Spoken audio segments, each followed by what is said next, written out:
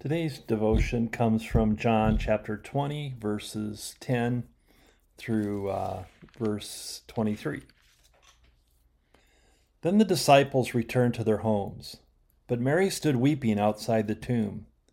As she wept, she bent over to look into the tomb, and she saw two angels in white sitting where the body of Jesus had been lying, one at the head and one at the feet. They said to her, "Woman, why are you weeping?" She said to them, "They have taken away my Lord, and I do not know where they have laid him." When she had said this, she turned around and saw Jesus standing there, but she did not know that it was Jesus. Jesus said to her, "Woman, why are you weeping? Whom are you looking for?"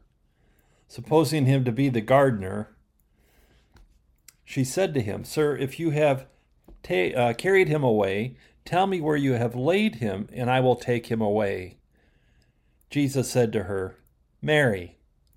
She turned and said to him in Hebrew, "Rabboni," which means teacher. Jesus said to her, "Do not hold on to me, because I have not yet ascended to the Father. But go to my brothers and say to them, I am ascending to my Father and your Father, to my God and your God." Mary Magdalene went and announced to the disciples, "I have seen the Lord." And she told them that he had said these things to her. When it was evening on that day, the first day of the week, and the doors of the house where the disciples had met were locked for fear of the Jews, Jesus came and stood among them and said, "Peace be with you." After he said this, he showed them his hands and his side. Then the disciples rejoiced when they saw the Lord. Jesus said to them again, "Peace be with you. As the Father has sent me, so I send you." When he had said this, he breathed on them and said to them, "Receive the Holy Spirit. If you forgive the sins of any, they are forgiven them. If you retain the sins of any, they are retained." This ends our reading for this morning. Now let's dive into some of the commentary. Mary remains at Jesus' tomb weeping, as Peter and the beloved disciple return to their homes. While she is weeping, she bends over and looks into the tomb. When she did this, she saw two angels in white sitting on the bench where Jesus' body would have been laying, one at the head and one at the foot.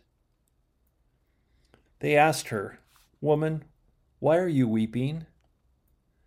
Now we get the reason for her tears. "They have taken away my Lord, and I do not know where they have laid him." Mary turns around when a voice from behind her says, "Woman, why are you weeping? Whom are you looking for?" Mary mistook Jesus for the gardener. Perhaps it was still dark out. Or maybe her fears paralyzed her spiritually from recognizing Jesus. But for whatever reason, she doesn't yet see Jesus. As she asks who she thinks the gardener is, as she asks this person who she thinks is the gardener, "If you have taken him away, please tell me where you have laid him.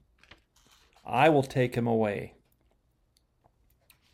She does not recognize Jesus yet until he calls her by name, "Mary."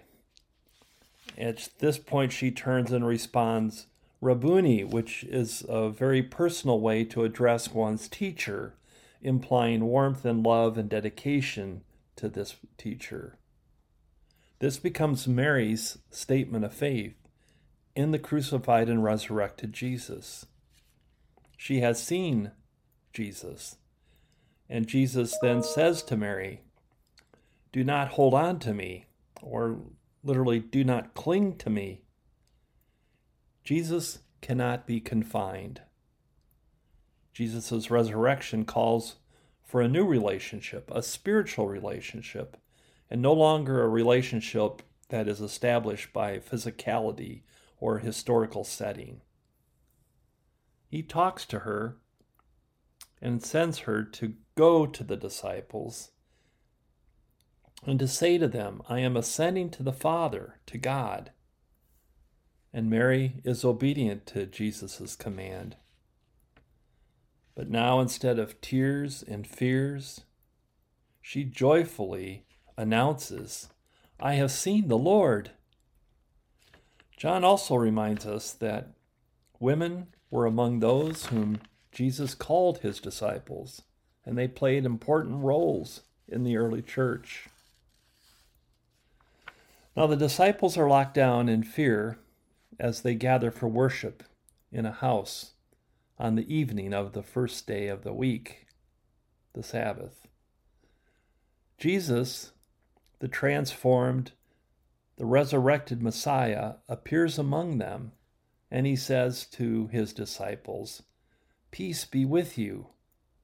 It's a greeting of warmth. I am now here with you. Greetings. And now the disciples rejoice because they see the risen Christ, and they are able to see his hands and his side, and they know that it is him. Jesus greets them again with this greeting of peace. This peace emphasizes his continued presence with them. Even in a transformed body, Jesus is with them. Next, Jesus commissions them when he says, As the Father has sent me, so I send you. The disciples are now the sent ones. They go into the world no longer with fear, but now with God's divine authority. And for this mission or this purpose, Jesus gives them a gift. He breathes on them the Holy Spirit, and they receive the Holy Spirit, like the dry bones did in Ezekiel chapter 37, where the Spirit gives them life, a new life. Now the disciples have a new life. This ragtag group of disciples is being transformed into a family on mission, a spiritual family of God on mission. The Spirit of Christ remains with them, even though his presence has changed. He remains with them. And in this new creation, this family on mission, they are given the spiritual power to forgive or to retain sins. This will call for great responsibility and personal accountability as they seek to bring about God's divine will of forgiveness among humans. The church, this assembly of believers, those who gather around God's word, around the sacraments, who gather around God's word of service, this assembly, this church continues to receive this power, this divine authority to forgive sins.